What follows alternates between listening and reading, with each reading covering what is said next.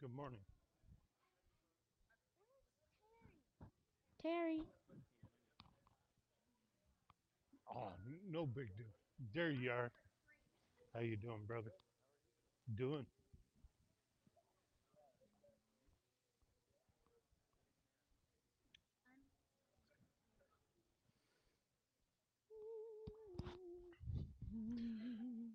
You guys ready?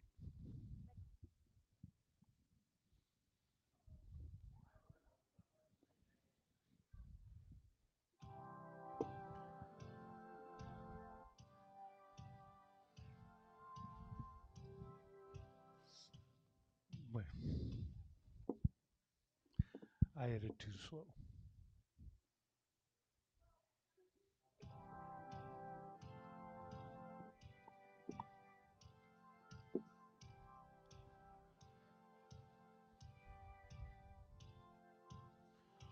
Lord, I lift your name on high.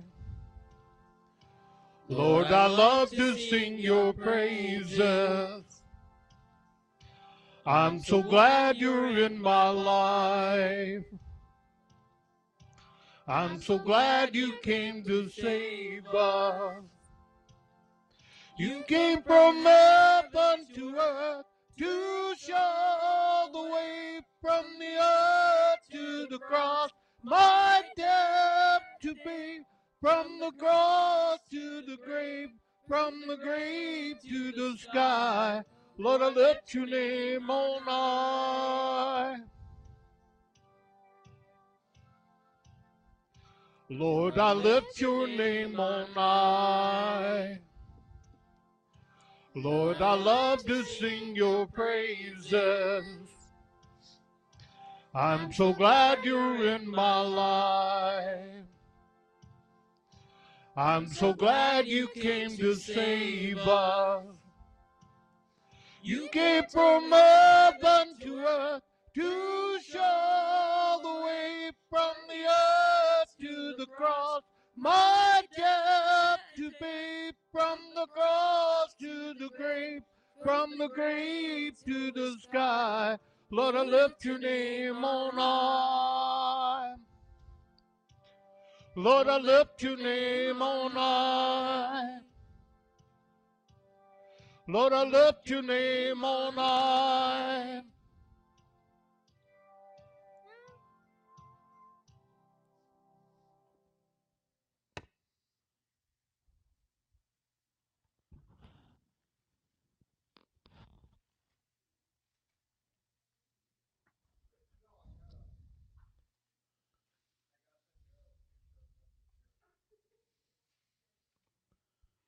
Just to make sure he didn't get lost somewhere. I mean, I know we got a lot of chairs and all, but they're all pretty good. Uh, O Lord, our Lord, how majestic is your name in all the earth. Who have displayed your splendor above the heavens? From the mouth of infants and nursing babes, you have established strength because of your adversaries to make the enemy and the revengeful cease. When I consider your heavens and the work of your fingers, the moon and the stars which you have ordained, what is man that you take thought of him, and the Son of Man that you care for him? Yet you have made him a little lower than God, and you crown him with glory and majesty. You make him to rule over the works of your hands. You have put all things under his feet. All sheep and oxen, and also the beasts of the field, the birds of the heavens and the fish of the seas, whatever passes through the paths of the seas. O Lord, how majestic is your name in all the earth. Let's pray. Lord, we thank you for the work that you have done, the demonstration of your power, your might, but also the demonstration of your mercy. By your work, we are healed. By your taking our penalty, we are clean. And you have promised us a kingdom that is coming where you will rule, and sin and death and pain and suffering will be put away. Lord, strengthen us to walk that walk, that we would follow that path faithfully unto your kingdom. It's in Christ's name we pray. Amen. Amen. Blessed be the Lord God Almighty, who was and is to come. Blessed be the Lord God Almighty, who reigns forevermore. Blessed be the Lord God Almighty, who was and is to come. Blessed be the Lord God Almighty, who reigns forevermore. Father in heaven, how we love you. We lift your name in all the earth. May your kingdom be established in our praises, as your people declare your mighty works. Blessed be the Lord God Almighty, who was and is to come. Blessed be the Lord God Almighty, who reigns forevermore. Blessed be the Lord God Almighty, who was and is to come. Blessed be the Lord God Almighty, who reigns forevermore. Father in heaven, now we love you. We lift your name in all the earth. May your kingdom be established in our praises, as your people declare your mighty works. Blessed be the Lord God Almighty, who was and is to come. Blessed be the Lord God Almighty, who reigns forevermore. Blessed be the Lord God Almighty, who was and is to come. Blessed be the Lord God Almighty, who reigns forevermore. Who reigns forevermore.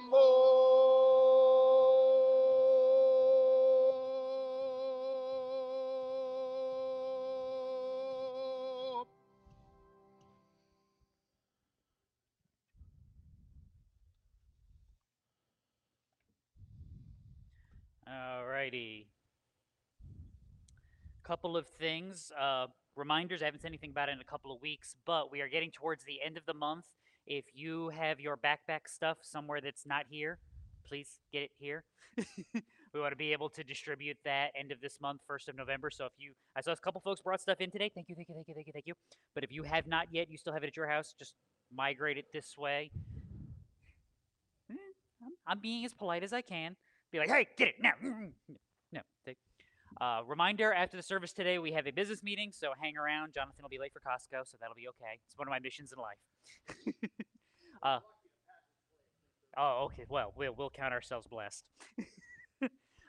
Couple of prayer requests. Can you, if you remember this week, be in prayer for Joe, a friend of Mike Houston's who has colon cancer. They are having surgery this week, tomorrow. And you may want to be in prayer for Terry, who had his appendix taken out this past week. So he's playing hurt today. I told him he could stay home, but he said he was good. So, Lord is good. Yeah. So make sure you pat him on the side really well. Tell him good job. It's like when someone tells you they have a sunburn, you go, "How'd you do that?"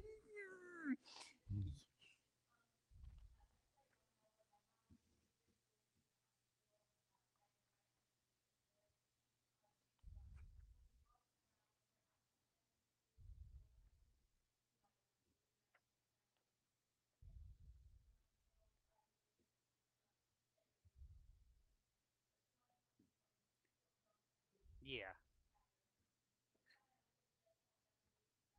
Oh goodness. All right. So another valve. That would explain the thing. I think Jonathan's offended. Nobody called him. Well, look in the bright side, Jonathan. Now you know where you stand. So be in prayer for Shirley this week. Is she going this week to get the valve looked at, or are they just getting her on the schedule?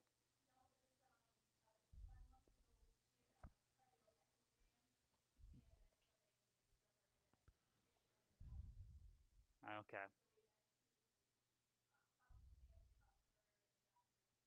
Kind of decide what she wants to do. Yeah. So be in prayer for Shirley and family. Um, And Bill also, oh, yeah, see, he thank you. may have bronchitis. Yeah, Bill is sick, so that's why he's not here. So it's just that time of year now, isn't it? So everybody get prepared. You will all be diagnosed sooner or later. There you go. Anything I'm forgetting? Read your bulletin, it'll do you good. Going once, going twice. All right, let's have some fun. Ha ha ha ha. Or be depressed, depending on how you look at survey results. All right, question number 1. Modern science disproves the Bible. Yeah, that's one of the that's trivia. That's one of the survey questions. Now, for those that attend evangelical churches once a week, 18% of them said that was true.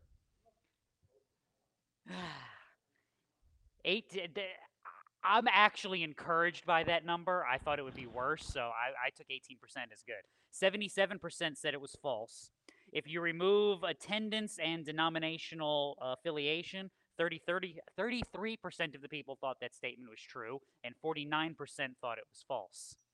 So, just goes to show you that there are 18% of the Christians that go to church once a week in evangelical churches think that science disproves the Bible, which my question is always again, why do you go to an evangelical church once a week if you think science has disproven what's in the Bible? I see these are the questions that I ask, and I probably shouldn't because I don't think there's good answers, or if there are answers, they are definitely not good. Yeah, I probably don't want to hear the answers. So, all right, number 2 for today. God will always reward true faith with material blessings in this life. Wouldn't that be so much better, right? No, it wouldn't. It wouldn't be better because you know how many of us have really good true faith most of the time. Yeah, other than Jonathan, of course. Um, of those once a week attenders, 34% of the respondents thought that that was a true statement. 61% of them thought it was a false statement, which what that tells me is 34% of the people have never read the book of Job. It's just not in their Bibles, apparently. Which is frightening because if you remove the denominational affiliations and attendance, only 36% thought it was true. So that's almost identical to the 34 of the regular attenders. But 51% thought it was false, which, if you do the math, that means about 15% of people went, oh. So there you go. All right, here, this is a good one. All right, Jonathan, hang on. I have to prepare the children. Inhale. Exhale. All right, you good? Are you in a calm place? No, you need to be seated. Okay. All right. Hell is a real place where certain people will be punished forever. 88% of regular church attenders and of evangelical churches thought that statement was true. 8% thought it was false. I was expecting that from Jonathan. I'm getting it from all sides here. Good answer. See, this is when I say that that's an encouraging result. I would like it to be a little bit better than that, but I will take that. Now, here's where you get depressed. Remove attendance and remove denominational affiliation. 56% of the people thought that statement was true, and 28% thought it was false, which again means about 15 plus percent of the people went, I have no idea. They just have no idea. So, what have we learned today, children, in this? That there are people going to churches once a week that think the Bible has been proven false by modern science, which again makes me wonder, why do you go to a church once a week? Like, I would expect that from the one of our derogatory terms that I say we, as I mean, the people of my profession is the creaster crowd. You know what I mean when I say that? The people that show up at church on Christmas and Easter. Like, I would expect that answer from the creasters. People that go to church once a week? What are you going for? See, these are the questions that I ask. And again, as I refer to them with Cameron, these are the thoughts that keep me out of the really good schools because you're not supposed to ask these questions out loud. People don't understand what's in the Bible. They don't understand how the Bible works. They don't understand what God promises, and they don't understand the consequences of sin. Other than that, We're doing a good job. Which I think I just kind of laid out pretty much the entirety of Christian doctrine and Christian living. So again, I don't give you this to depress you. I give you all this information because when someone says, "Yes, I'm a member of a church and yes, I go regularly," ask more questions. Assume nothing in this world, because a great lesson that I heard a few years ago from a pastor was, if you want to know what's wrong with the culture, examine the predominant cult. And by that, he was using the technical definition. We would be one of the cults of the culture, one of the religious groups. We used to be the predominant influence upon culture. We aren't anymore. We just aren't. So if you want to know, why does the world look like it does? Well, what is the world believing in? What is the world following after? How do they think this place works? And worse, how do professed believing Christians think the world works, think the faith is supposed to be active, and see what's wrong with that? If we want to actually change a society, we have to start by changing churches. If we want to change churches, what do we have to do? We have to change people in churches. That comes from a consistent teaching and understanding of what the Bible is, how it works, how God operates, how faith should function in this world. There you go. So this is how do I do something? I work on me each and every day, and then I work in my spheres of influence to make disciples. We have not, and I'm not blaming like you specifically. When I say we, I mean the church in this country in general has not done a good job of that the last 30, 40 years. We've been out about a lot of things. Discipleship has not been one of them, and I think we're reaping a lot of that in the world today. So, kind of point you in a direction to show you what the state of the church actually is. So, any questions? Going once, going twice, then let's stand and sing.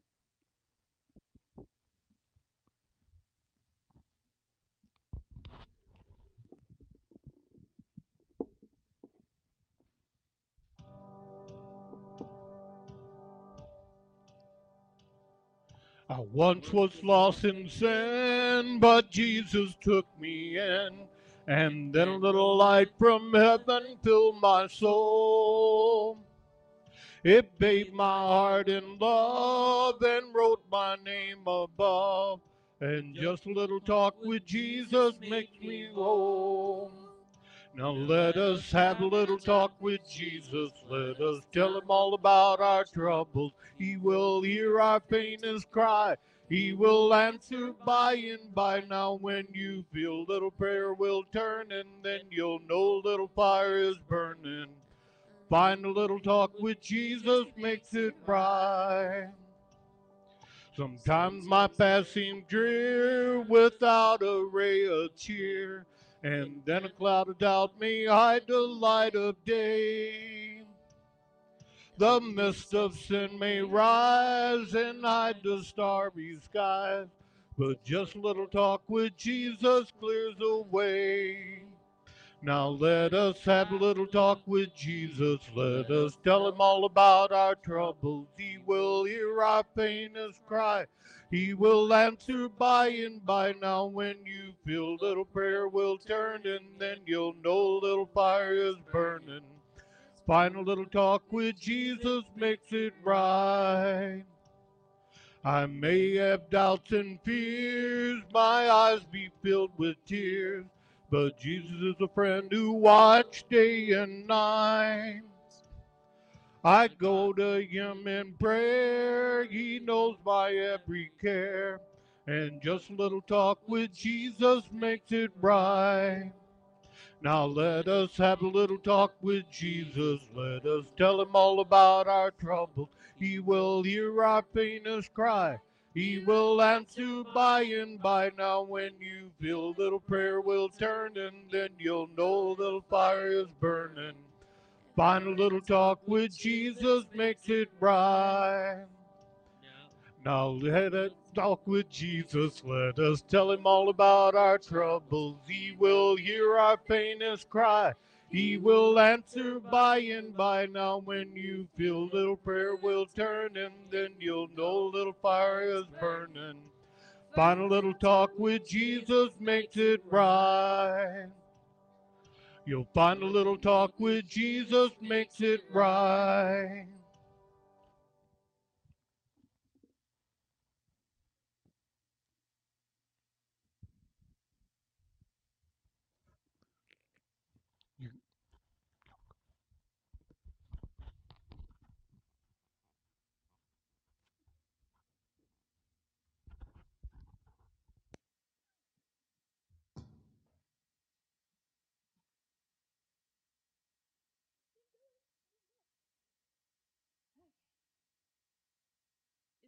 a cappella, but that's okay.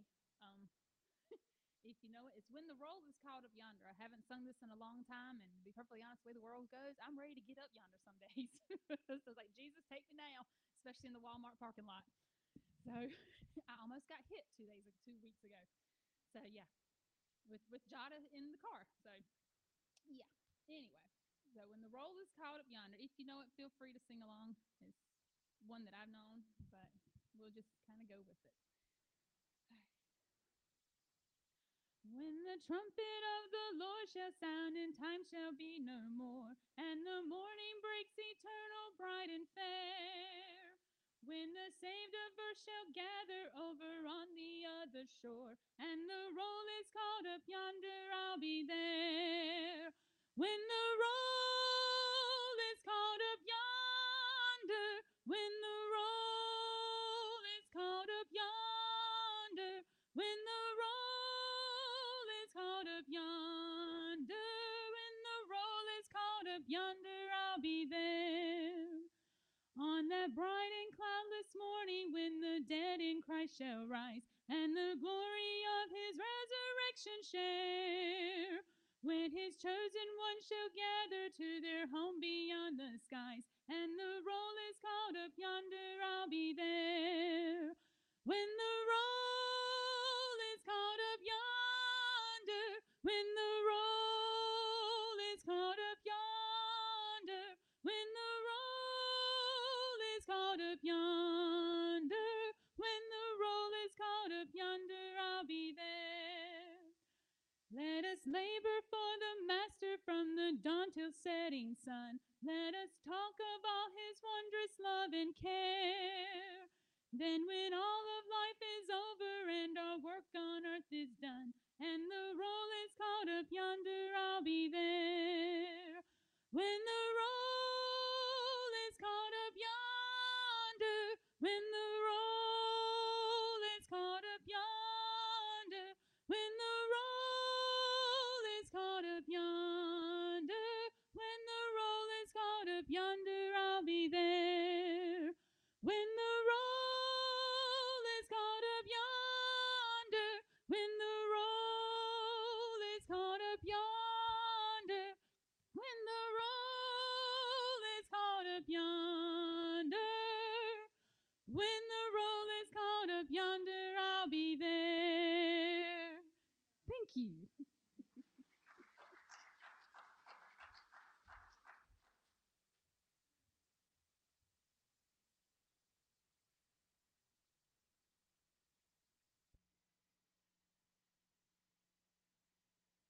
Yeah, when she says she almost got run over, she wasn't in the car. She was walking across the parking lot, leaving Walmart with the groceries, and was clear and was standing the little island there, the end of the road closest to Walmart, and a woman came through and was looking at her parking spot and just started to turn and cut short to make sure she could get into the parking spot while Cameron's got the cart with the kids in the cart. Yeah.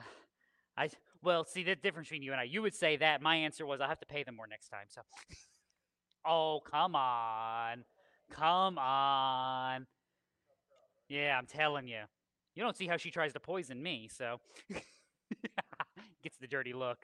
That was she did get a good laugh. I got to show her a picture the other day. It asked the question, why do women have to cook for men? No, it isn't. Because the law states that all prisoners must be fed. See? See, you're with me on this. There you go.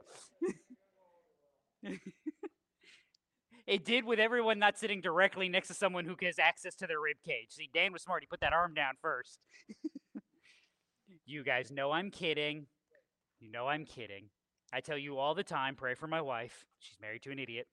So, all right, something useful. We get plague number 6. And yes, just 4 little verses, which is kind of fun today because that means we get to take a few exit ramps. And I know you just love when we get in the exit ramp and go get lost in the wilderness somewhere. But the advantage of those ramps today is it helps us explain the working of God. And the reason why this is important, the working of God then is the same as the working of God now. The means by which he does it may be different, but the work is still the same. This is why we actually still read our Old Testament, why we can study it, why we should know what's in it, because it gives us the bridge to understanding who God is, how he does things, and why all this New Testament stuff is happening the way that it's happening. A good way to understand your Bible. The Old Testament is a book without an ending. The New Testament is a book without a beginning. You need to put them together and to make sense of what God is telling you. So with all of that said, the fun sixth plague, Exodus 9, 8 through 12. Then the Lord said to Moses and Aaron, "Take for yourselves handfuls of soot from a kiln, and let Moses throw it toward the sky in the sight of Pharaoh. It will become fine dust over the land of Egypt, and will become boils breaking out with sores on man and beast throughout all the land of Egypt." So they took soot from a kiln and stood before Pharaoh, and Moses threw it toward the sky, and it became boils breaking out with sores on man and beast.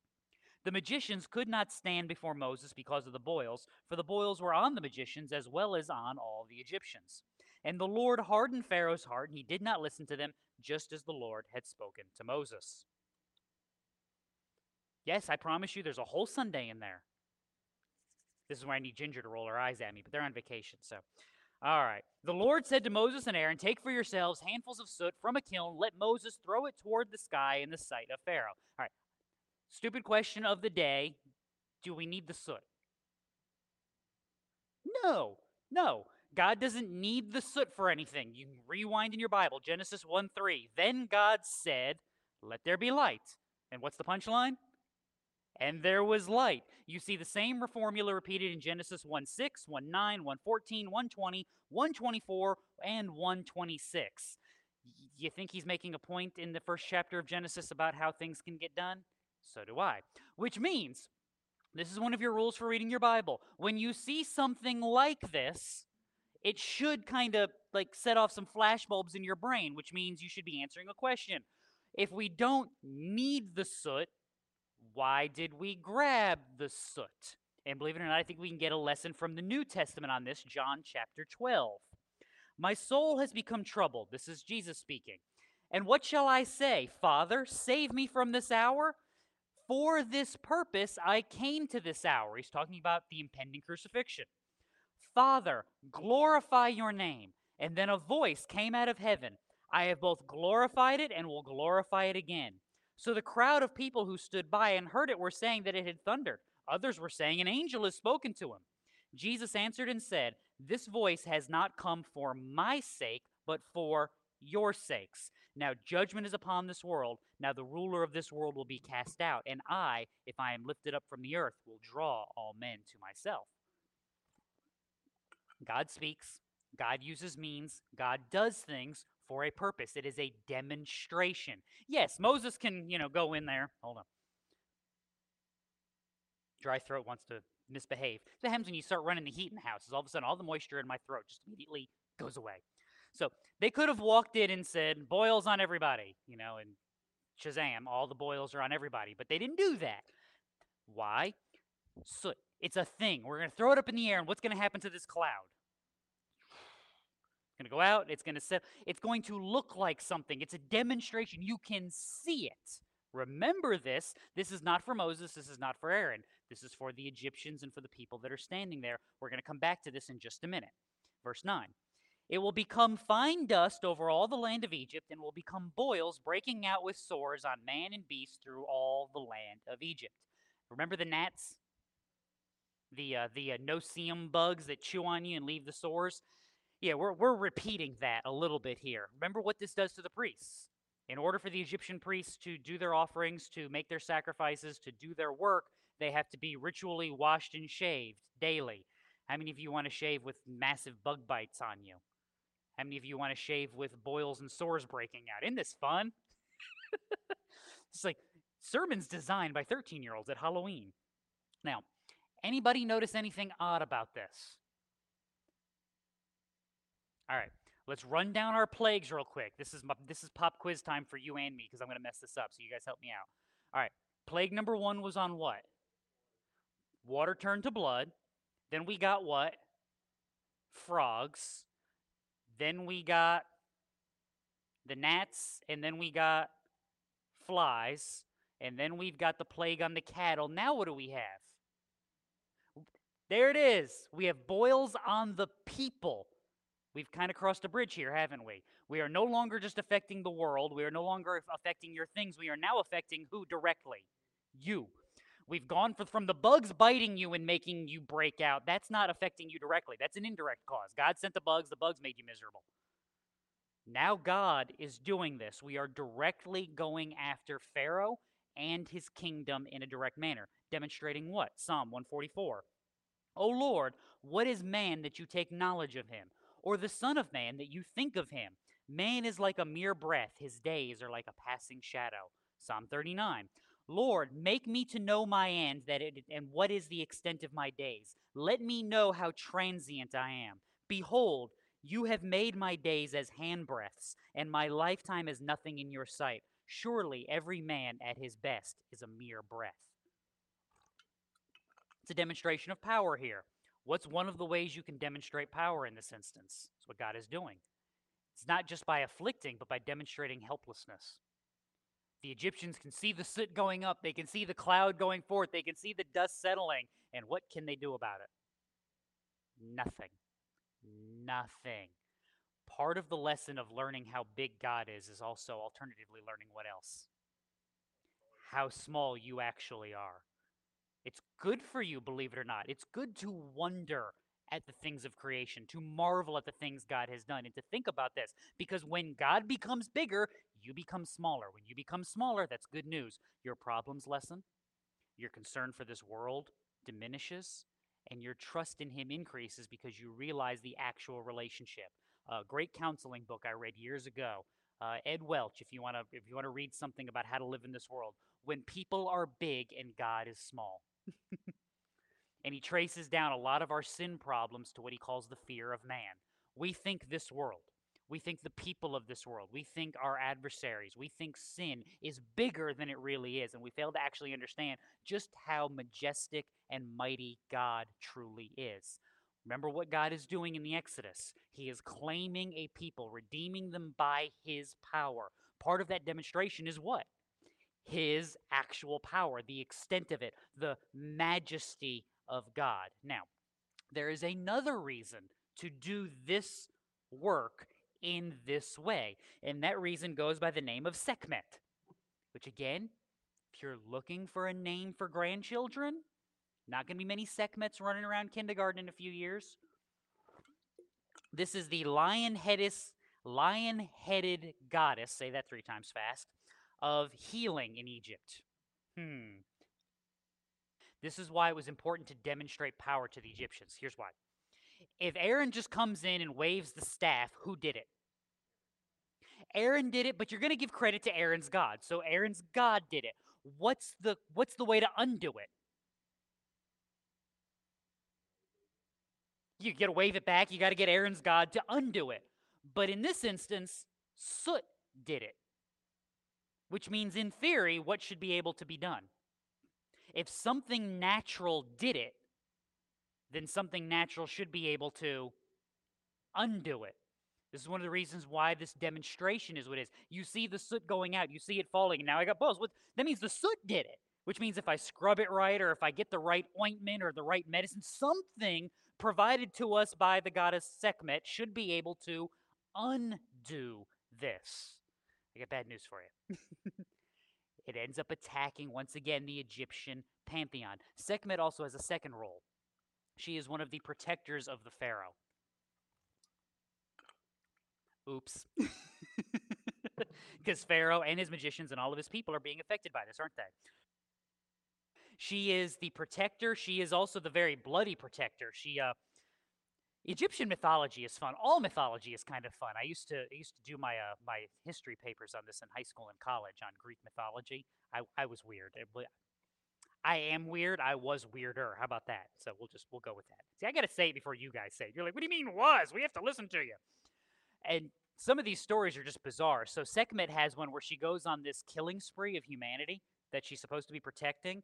And she's just so into killing people because she likes to see them bleed that they finally have to trick her by, see if you can catch parallels here. They take beer. I don't make up the stories, the Egyptians did. They take beer and dye it red and pour it out, so she thinks that the red beer is actually blood, and she follows that trail, and then they're able to grab her and pull her off. But yeah, when the river turns to blood, what do you think everybody started thinking? Oh, we're pulling Sekhmet out again. No, we're not. Yahweh is staking his claim. Yahweh is planting his flag. The same thing is going on here. You can pray for your healing. Guess what's going to happen with Sekhmet? Nothing. You can try to wash away the soot. Guess what's going to happen to your boils? Nothing. The power of God being demonstrated both supernaturally and in the natural realm. God doesn't just have power because he's up in the heavens doing some bippity boppity boo magic. He has power because he is the one who has made, who directs, and who commands everything, including dirt and soot from a kiln. So, verse 10. So they, this is Moses and Aaron, took soot from a kiln, stood before Pharaoh. Wouldn't you love to be a fly on the wall for this one? Like, can you imagine Pharaoh sitting there as these two guys come back in here, and you got to be starting to think, like, what are they going to do next? They're digging around in the fireplace. Okay. And threw it toward the sky, and it became boils, breaking out on with sores on man and beast. Now, this is one of those verses in your Bible where you say, duh. Of course this is what happened, because what did God just say 2 verses previously? That this was going to happen. Remember, once again, consistent theme throughout your Bible beginning to end. Does God just speak because he likes the sound of his own voice? No. You don't do that with your children. God does not do that with his. Isaiah 55. Seek the Lord while he may be found. Call upon him while he is near. Let the wicked forsake his way, and the unrighteous man forsake his thoughts. Let him return to the Lord, and he will have compassion on him, and to our God, for he will abundantly pardon. For my thoughts are not your thoughts, nor are my ways your ways, declares the Lord. For as the heavens are higher than the earth, this is again that majesty being displayed, so are my ways higher than your ways, and my thoughts than your thoughts. For as the rain and the snow come down from heaven, and do not return there without watering the earth, making it bear and sprout, furnishing seed to the sower, bread to the eater, so will my word be which goes forth from my mouth.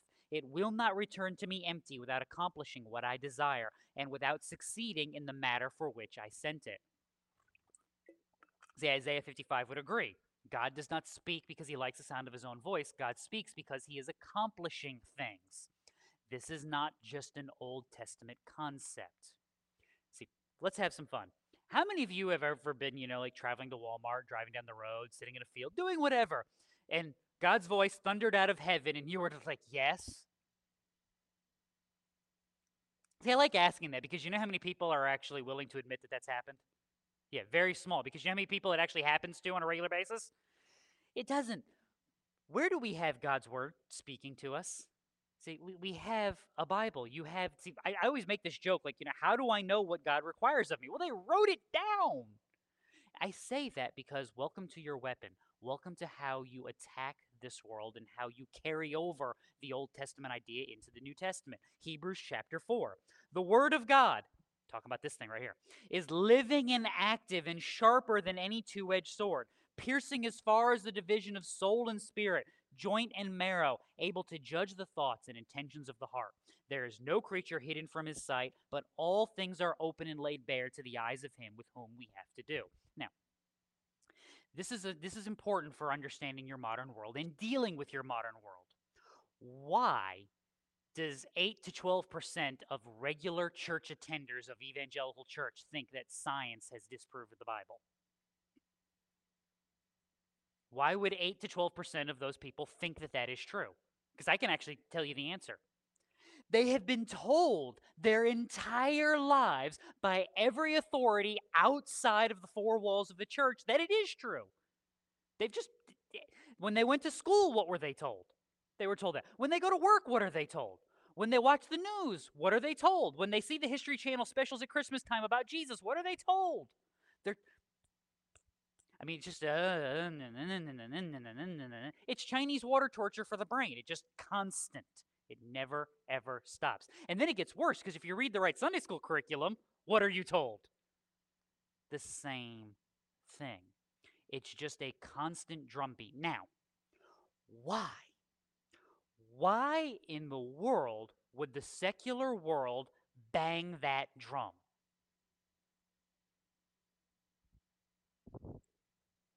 The word of God is living and active and sharper than a two-edged sword, piercing as far as the division of soul and spirit, of both joints and marrow, and able to judge the thoughts and intentions of the heart. See, you wield the weapon in the culture, and you know what the culture says? Ow, that hurt. Stop it. If you don't stop it, what is the culture's only defense left? I've got to figure out a way to dull that sword. Let's convince them it's not true. Welcome to the modern American church. Convince enough of them that it's not true, and then you get told, well, you can't argue like that. That's the Bible. We're talking about science. Failed to see the problem here. Failed to see. We're talking about medicine. Gotcha. In order to do medicine, you need a foundation of God.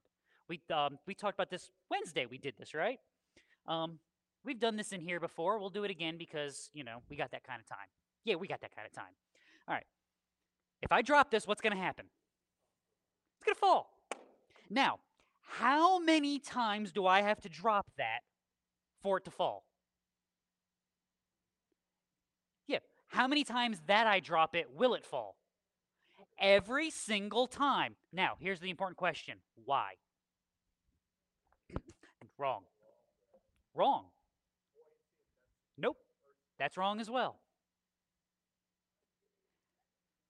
Because that is how God ordered and ordained the universe to function and put the laws in place so that they would work. It works every single time because that is how God has laid it out. If I remove God from the picture, what is the scientific explanation? It now becomes a lovely word they like to throw out there called random. The universe randomly exists. Molecules randomly collide. These things randomly happen, which means if I drop the water bottle enough times in a random universe, what will happen? At some point, it won't fall because it'll just randomly hover.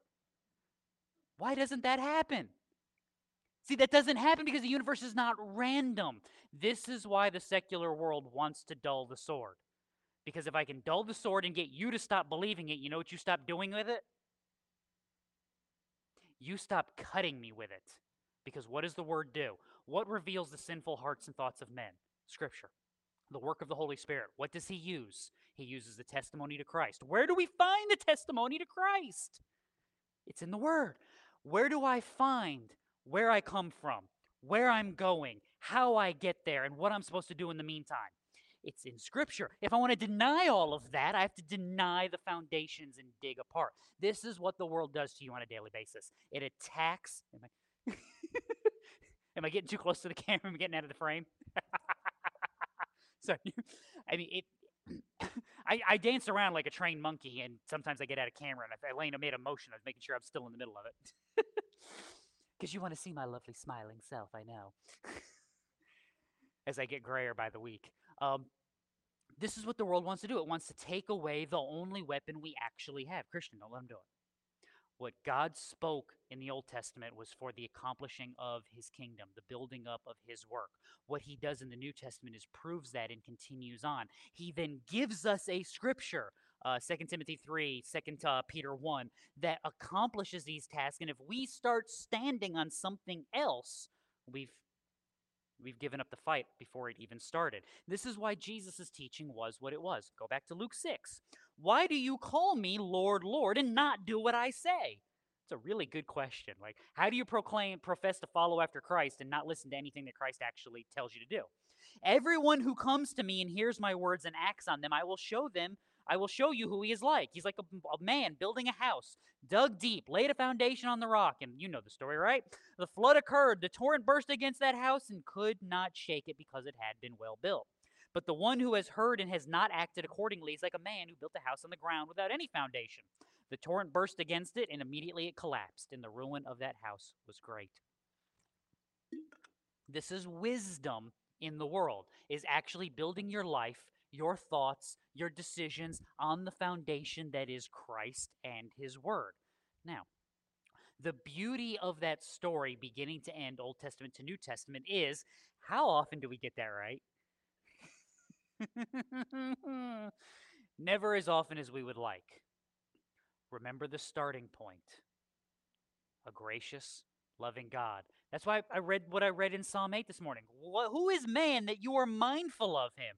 Look at the power on display. God showing his otherliness, his beyond us. The big fancy technological term is the transcendence of God.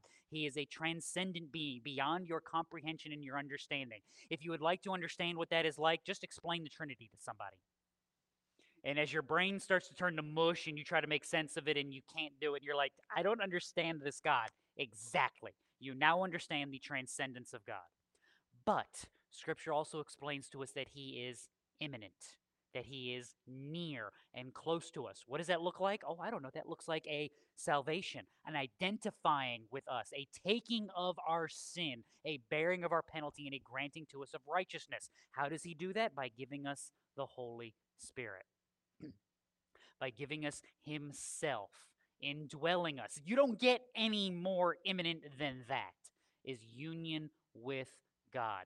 Union with Christ through the Holy Spirit, united to the Father, all that Trinitarian theology, all back together. And you have this in the work of Christ in salvation. You have this in the plan of God from beginning to end. This is why John uses the terminology that he uses in the beginning of his gospel. In the beginning was the Word. The Word was with God, and the Word was God. Fast forward a little bit to verse 14. The Word became flesh and dwelt among us. We saw his glory. Glory is of the only begotten from the Father, full of grace and truth. See, John's got a dual purpose there. He's identifying the Greek concept of wisdom and knowledge, the logos, the Word. But he's also hearkening back to the Old Testament definitions that God has given, that his Word accomplishes his purpose. His Word accomplishes what he's planning and what he's doing. What is God doing? He is redeeming a sinful people from beginning to end. How will that be done? By the Word made flesh, Christ himself. This is why there is no other way. This is why there is not another salvation and why no other religion can claim this truth. They do not have the truth because they do not have Christ, the accomplisher of God's plan, the bringer about of God's kingdom. It is contained only in God himself, revealed in Christ. Told you we had a couple of highways that we'd take today, so there was one. But it was a good one, right? That's worth a trip. So, verse 11. The magicians, gotta love the magicians, could not stand before Moses because of the boils. All right.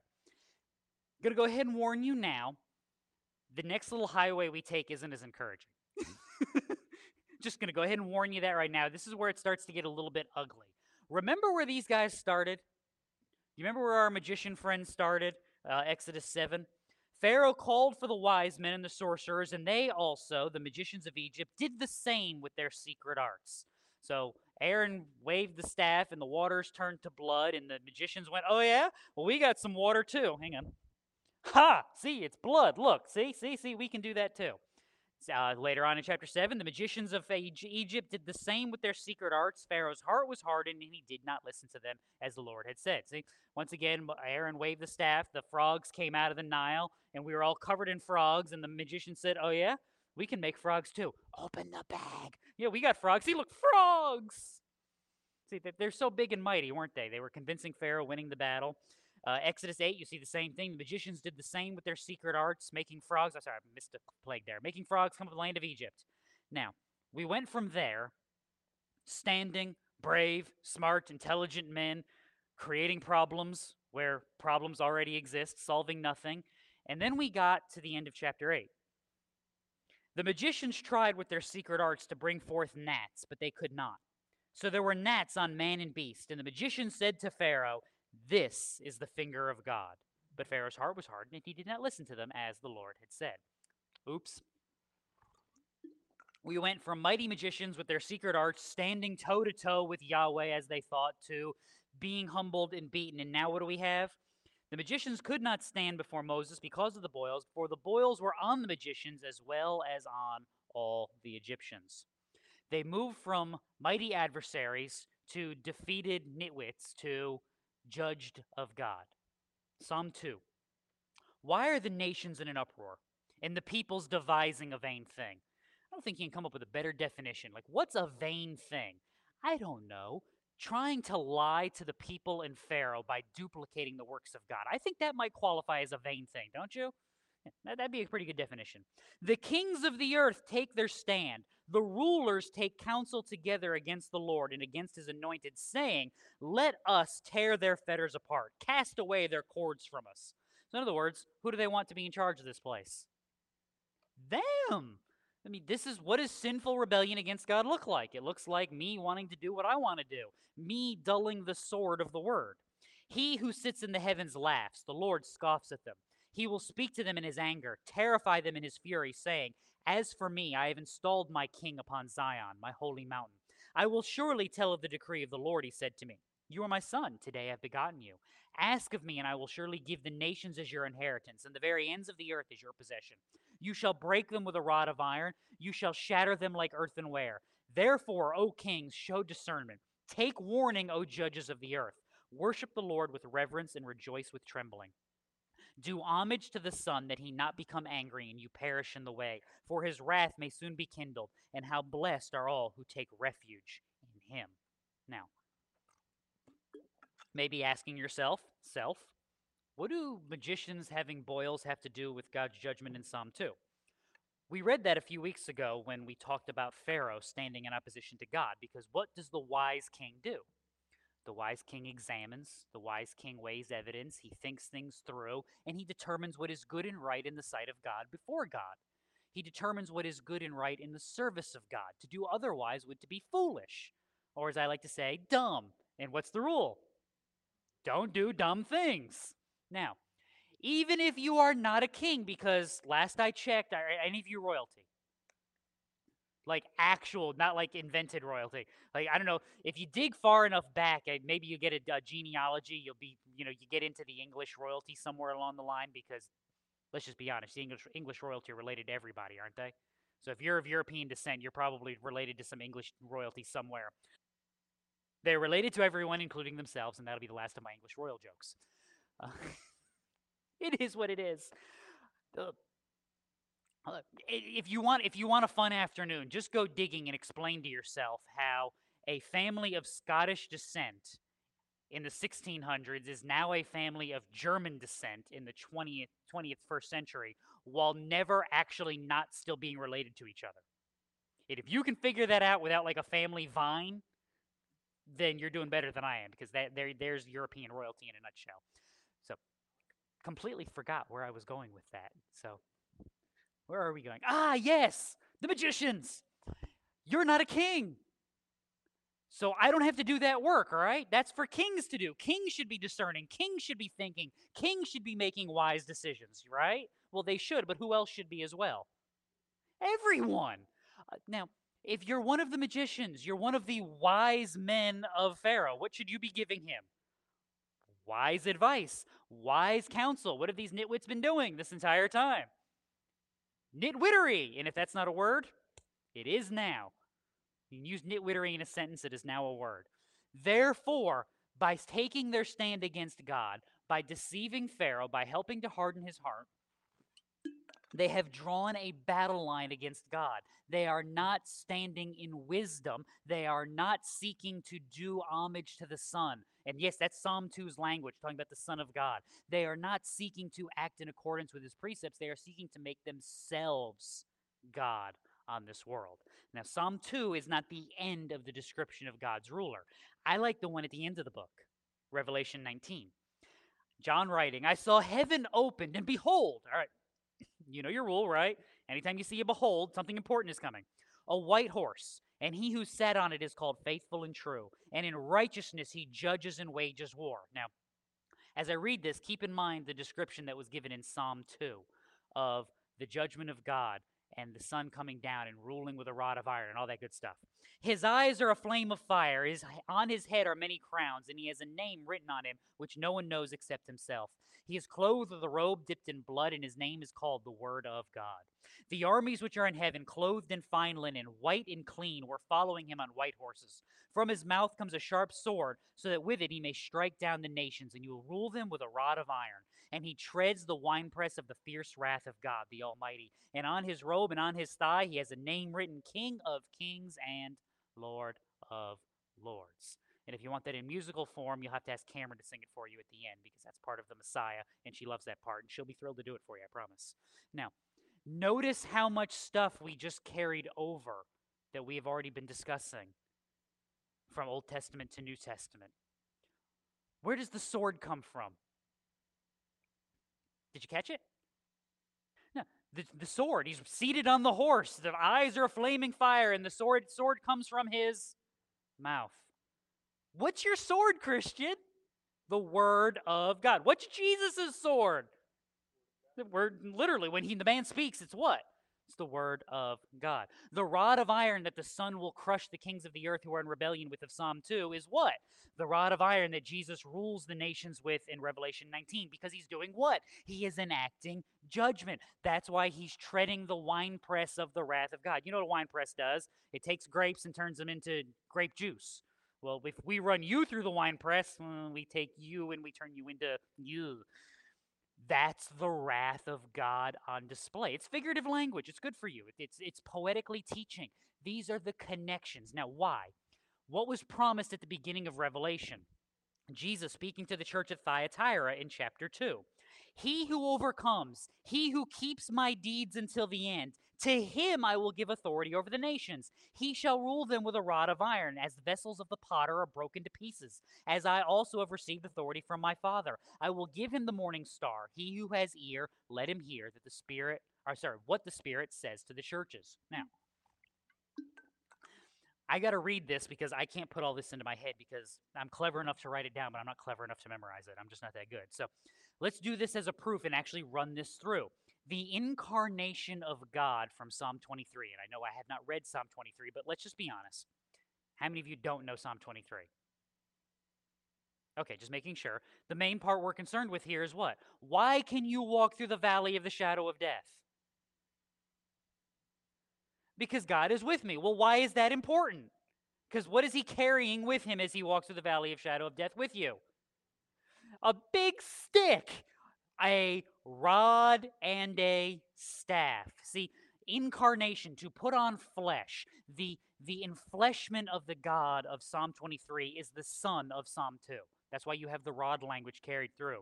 This is the Jesus of the New Testament, people. This is how this comes through. The Jesus of the New Testament is the same one making the promise in Revelation 2, and he is promising the events of Revelation 19. So he's warning them, look, follow the path, lest what occur to you? I come in judgment. This is the warning. This is the reminder. Now, this Jesus of Revelation 19 is the final revelation and accomplishment of God's kingdom. That's why when you're reading the book of Revelation, it goes from 19, 20, 21, 22, and we're done here. Because 20, evil is judged, Satan cast down, the whole 9 yards. 21, you got what? New heavens, new earth, or am I a chapter early? And then 22, you've got the final declaration of the book. Read Revelation, will do you good. This is the setup.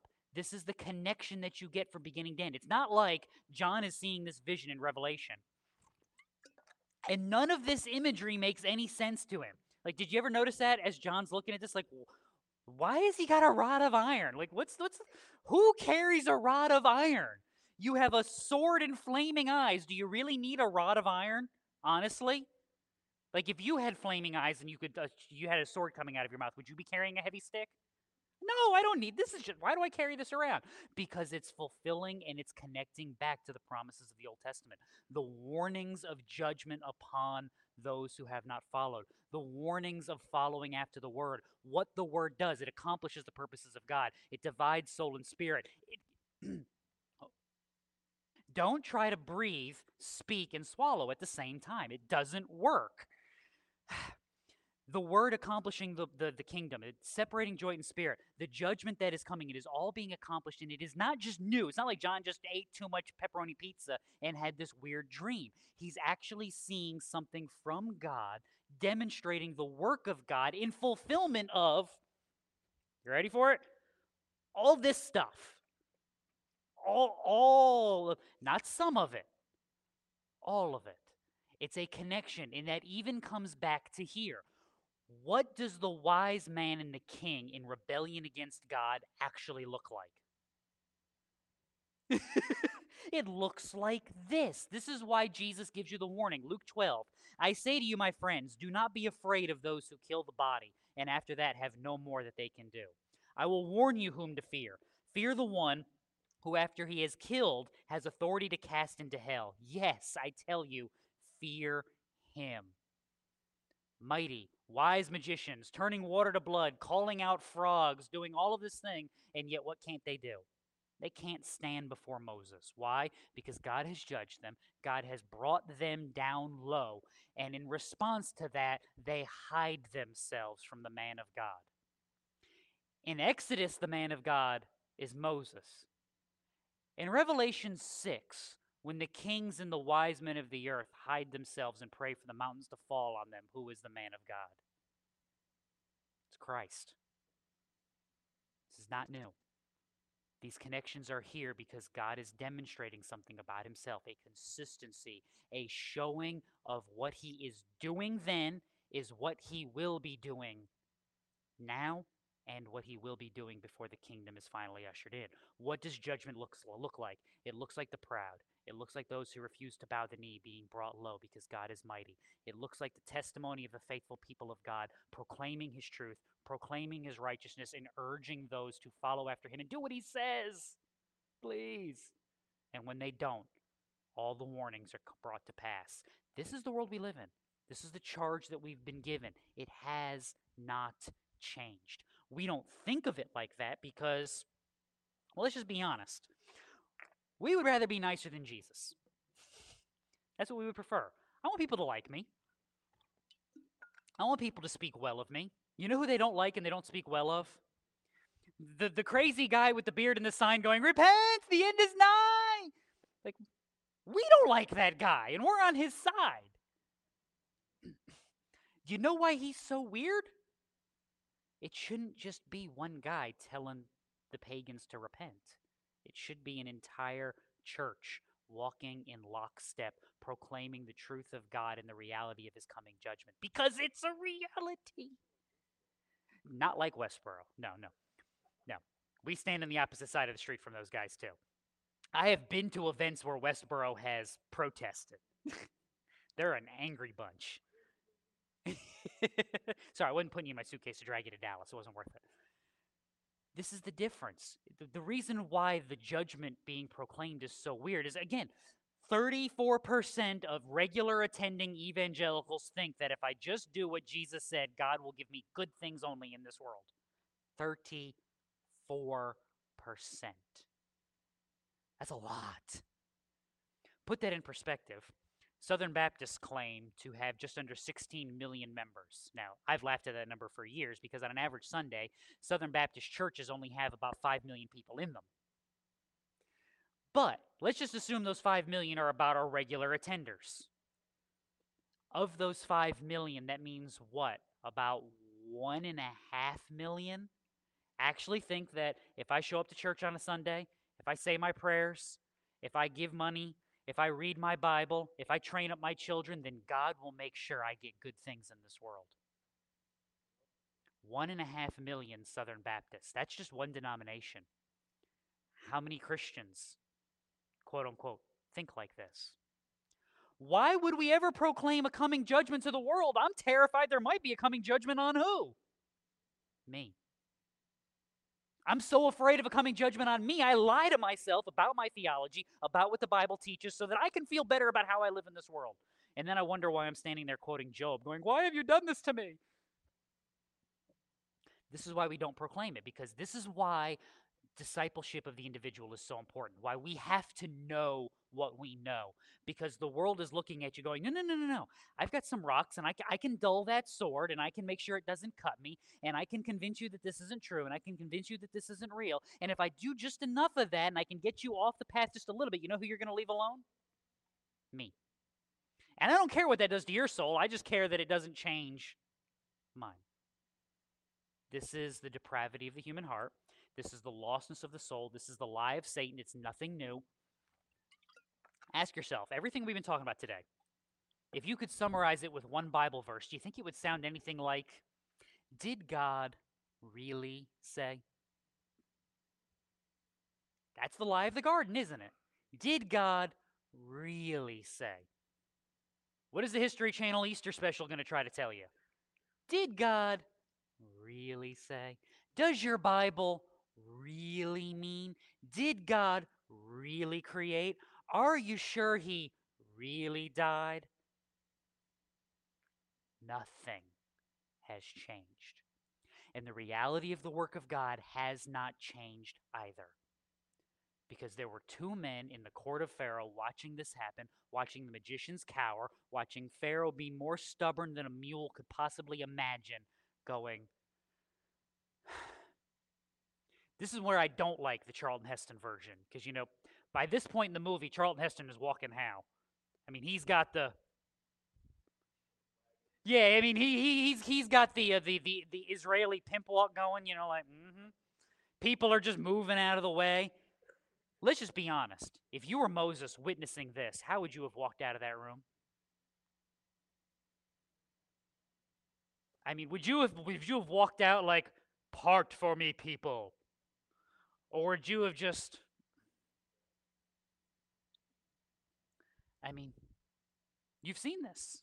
You've looked at the world, lost in their sin, and said, there's a better way, and they walk off. Do you ever go, oh, well, sinner, they can get what they deserve? No. That's what we have to remember. It's humanity hasn't changed. The conditions haven't changed, and God's promises haven't changed. And God's reality hasn't changed. There was not a mass multitude in Egypt seeing all of this and turning to Israel and asking for Yahweh to save them. There's some. We'll cover that when we get to the end here, or as we get to the Exodus. But there weren't mass multitudes. In Christian, there aren't mass multitudes today, and there never have been in human history. We've lost our influence in this culture. We didn't lose people in this culture. We lost our influence. And I'm not entirely certain it's a bad thing. Because for years in this world, we were able to lie to ourselves and say, no, 30% of people couldn't possibly believe that. Look at the world. Look at our country. We're doing so good. Now you look at our world and you look at our country and you say, what about those 30%? I believe it. That's good news. That is good news for us and good news for them, because now the lines are being drawn clearly. Do you think Moses and Aaron walked out of this room curious as to where the magicians and Pharaoh might stand? Do you think there was a doubt like, well, they might be on our side, but we'll try again tomorrow and see what they have. No, Moses and Aaron walked out depressed, knowing where they stood. Christian, you can now see this in the world today as well. When you look at rioters and you look at people cowering in fear and you look at people sick and you look at people dying, you can say what? I now know where they are. When I watch the movies and I hear the music and I read the books, I now know where you are. And that's good news, because you know what? The darker that gets, the brighter the light shines. What we have to be disciplined enough to do, though, is just that. Shine the light. You need children's song theology. I mean, why do you think we teach that song to children? Because if we can get it into your head when you're 7, we can hope. I mean, let's be honest. What is every kid's favorite part of that song? Is it this little light of mine? I'm gonna let it shine. No, they don't care about that part. What part do they like? Hide it under a bushel. You ever watch this? How is it? It's like, no. You're like, now I know why your parents speak badly about you.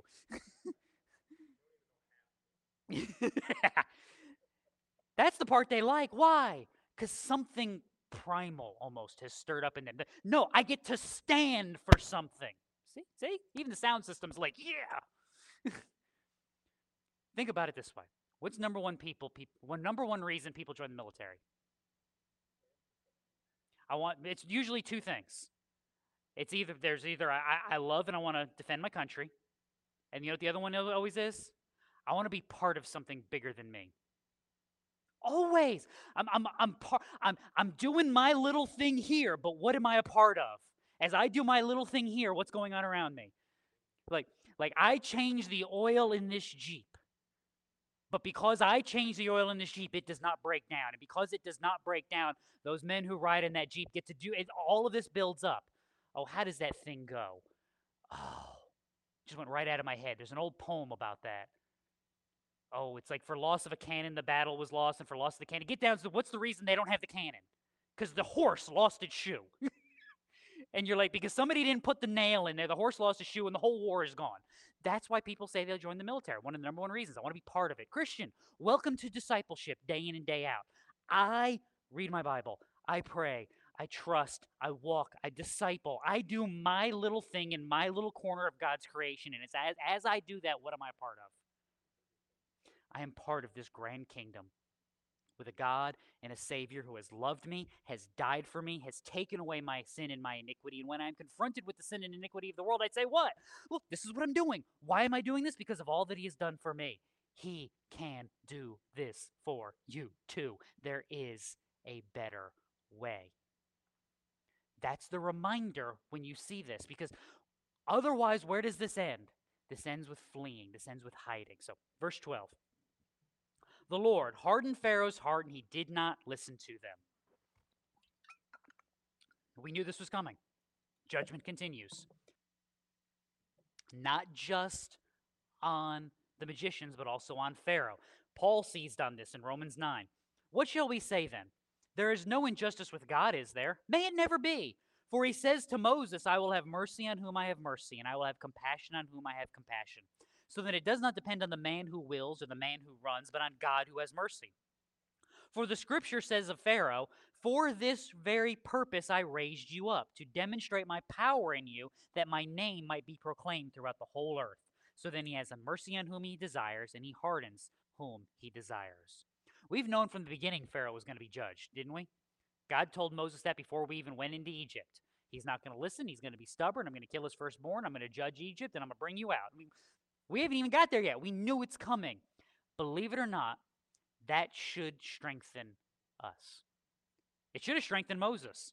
It should have been good news. Like, I'm going to Pharaoh. What's going to happen? Well, he's going to be stubborn. He's not going to listen. Well, then what? Like, that doesn't sound like it ends well for me. It's okay. I will judge him. You'll be delivered. It'll be okay. Christian, judgment in the world, seeing God's wrath, seeing a world that is getting darker should actually comfort and strengthen you. Here's why. 1 Corinthians 1. Where is the wise man? Where is the scribe? Where is the debater of this age? Has not God made foolish the wisdom of the world? For since in the wisdom of God, the world through its wisdom did not come to know God, and God was well pleased through the foolishness of the message preached to save those who believe. For indeed, Jews ask for signs, Greeks search for wisdom, but we preach Christ crucified. To Jews a stumbling block, to Gentiles foolishness, but to those who are the called, both Jews and Greeks, Christ, the power of God and the wisdom of God, because the foolishness of God is wiser than men, and the weakness of God is stronger than men. See, this is my encouragement and why I continually tell you to stand on the word. The world will call you stupid. The world will call you foolish. They will insult you. They will mock you, say you don't know anything in the whole 9 yards. And you know what you know? I have God. What more do I need? I have the wisdom of the ages. I have the power of the Almighty. I have a security and a kingdom that you cannot comprehend. Please follow after me as I follow after him. Please, I beg of you. And they will mock and they will scorn and don't care. This is why I said 2020 is a blessing. Doesn't feel like it some days, but it should be a blessing to the believer. You know where you stand. You know where your neighbors stand. You have learned more about human beings in the last 7-8 months than you could have in the next 80 years. You have seen the heart revealed of leadership, both government and in a lot of churches. You have seen the heart revealed of people that follow them. You have seen lines of demarcation, dividing lines drawn in society that it would have taken us decades to get through. And we've done it in less than 6 months simply because we had life taken away. And when a child gets their toys taken away, what do? Welcome to your country. This is what's going on. We lost our toys. They took away our sports. They took away my new TV shows. They took away my going outside to all these things that I want to do. They took away my toys. So what did we do? If you didn't throw the fit, God bless you. Congratulations. You just revealed your heart, didn't you? That's good news. That's comfort. That's blessing. And if you did throw the fit, hopefully you did it at home in the private. The cross is still open. You can repent of that and trust in God. For that too, Christ died.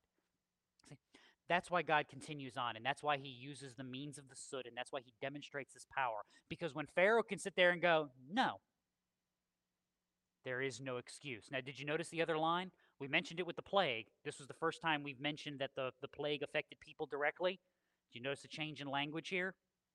Did Pharaoh harden his heart? No. No, he didn't. The Lord hardened Pharaoh's heart. This is the first time we see this. God said no. Pharaoh is being judged. He is on the path to judgment. He is not getting off. And God will ensure it, and he will demonstrate his power. Christian, that too is a mercy, because it's a reminder of the work that he has done on our behalf, that there before the grace of God go I. And we rejoice and we celebrate, because that could have been any one of us, save for the redeeming power of the Holy Spirit and the mercy of God on display, which again is why we cling to what message? What divides joint and marrow, soul and spirit? The Word. Just as the Lord had spoken. This is the promise. This is what comes on. Psalm 118. The stone which the builders rejected has become the chief cornerstone. This is the Lord's doing. It is marvelous in our eyes. This is the day which the Lord has made. Let us rejoice and be glad in it. Lord, save, we beseech you. Lord, we beseech you to send prosperity. Blessed is the one who comes in the name of the Lord, and we have blessed you from the house of the Lord. The Lord is God. He has given us light. Bind the festival sacrifice with cords to the horns of the altar. You are my God, and I give thanks to you. You are my God, and I extol you. Give thanks to the Lord, for he is good. His loving kindness is everlasting. There's your reminder. There is the line being drawn. You can see it between Pharaoh and Moses. Christian, it's the line that's still been drawn in this world. Nothing has changed. And here's again the good news. Did Moses walk out of Egypt? Yes. Why? Because God promised him that he would. Christian, you going to walk out of this place? Yes. Why? Because God promised in Christ that you would. That's the thing you cling to. That's the place that we have to rest. Was this fun for Moses? Like, do you think Moses got up every day and be like, I'm going to go drop some boils? I doubt it. I doubt it. Like, ooh, what are we doing today? Darkness. Awesome. I'm a little too brown anyway. That's okay. I mean, this was sad. This was hard. You ever actually argued with somebody about religion? It's draining. You go home and it's just like, I have run a marathon twice.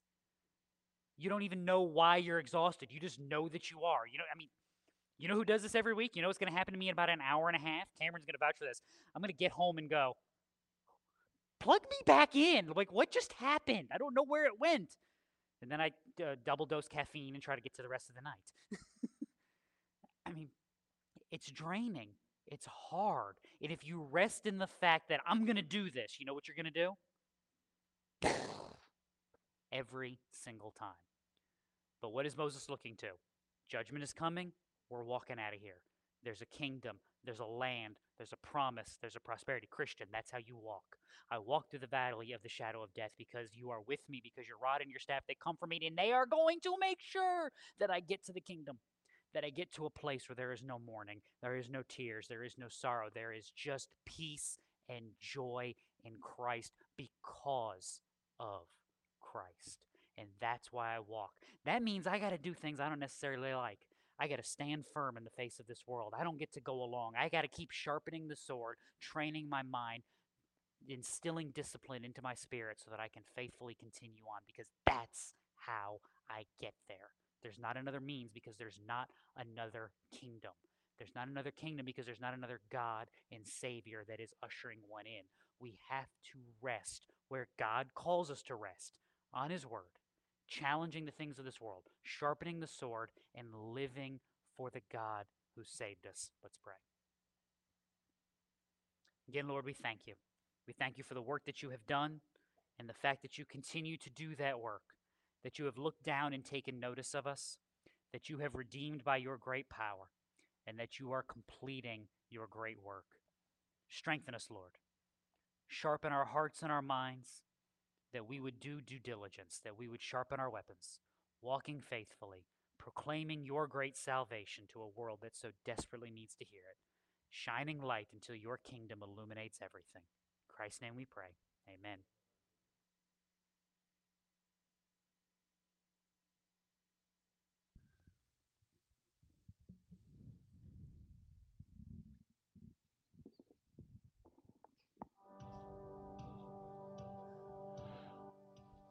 All hail King Jesus. All hail Emmanuel. King of kings, Lord of lords, bright morning star. Throughout all eternity, I'm going to praise Him, and forevermore I will reign with Him. All hail King Jesus. All hail Emmanuel.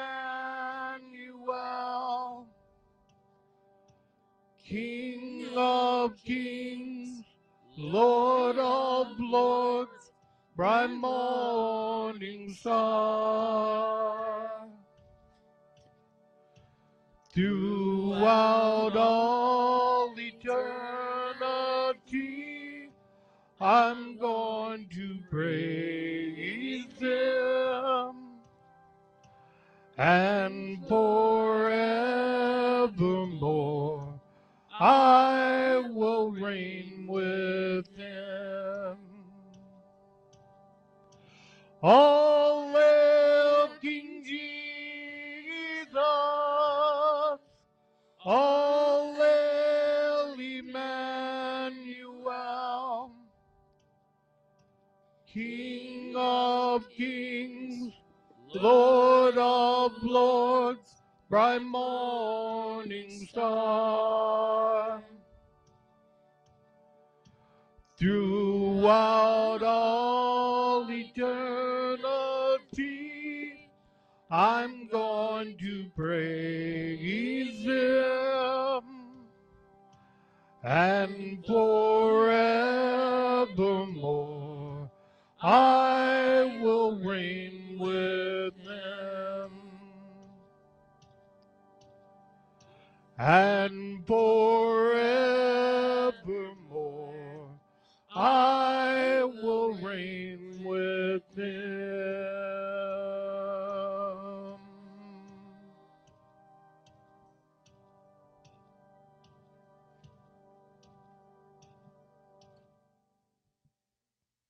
A couple quick reminders, business meeting, so please hang around. Remember Joe having surgery tomorrow. Remember Shirley this week. And be in prayer for Terry also. Continue to recover and keep lifting him up. Let's pray. Again, Lord, as we leave, we thank you. We ask that you continue to strengthen us, that we as your people would walk faithfully, proclaiming your great message, knowing the great work you have done for us. In Christ's name we pray. Amen.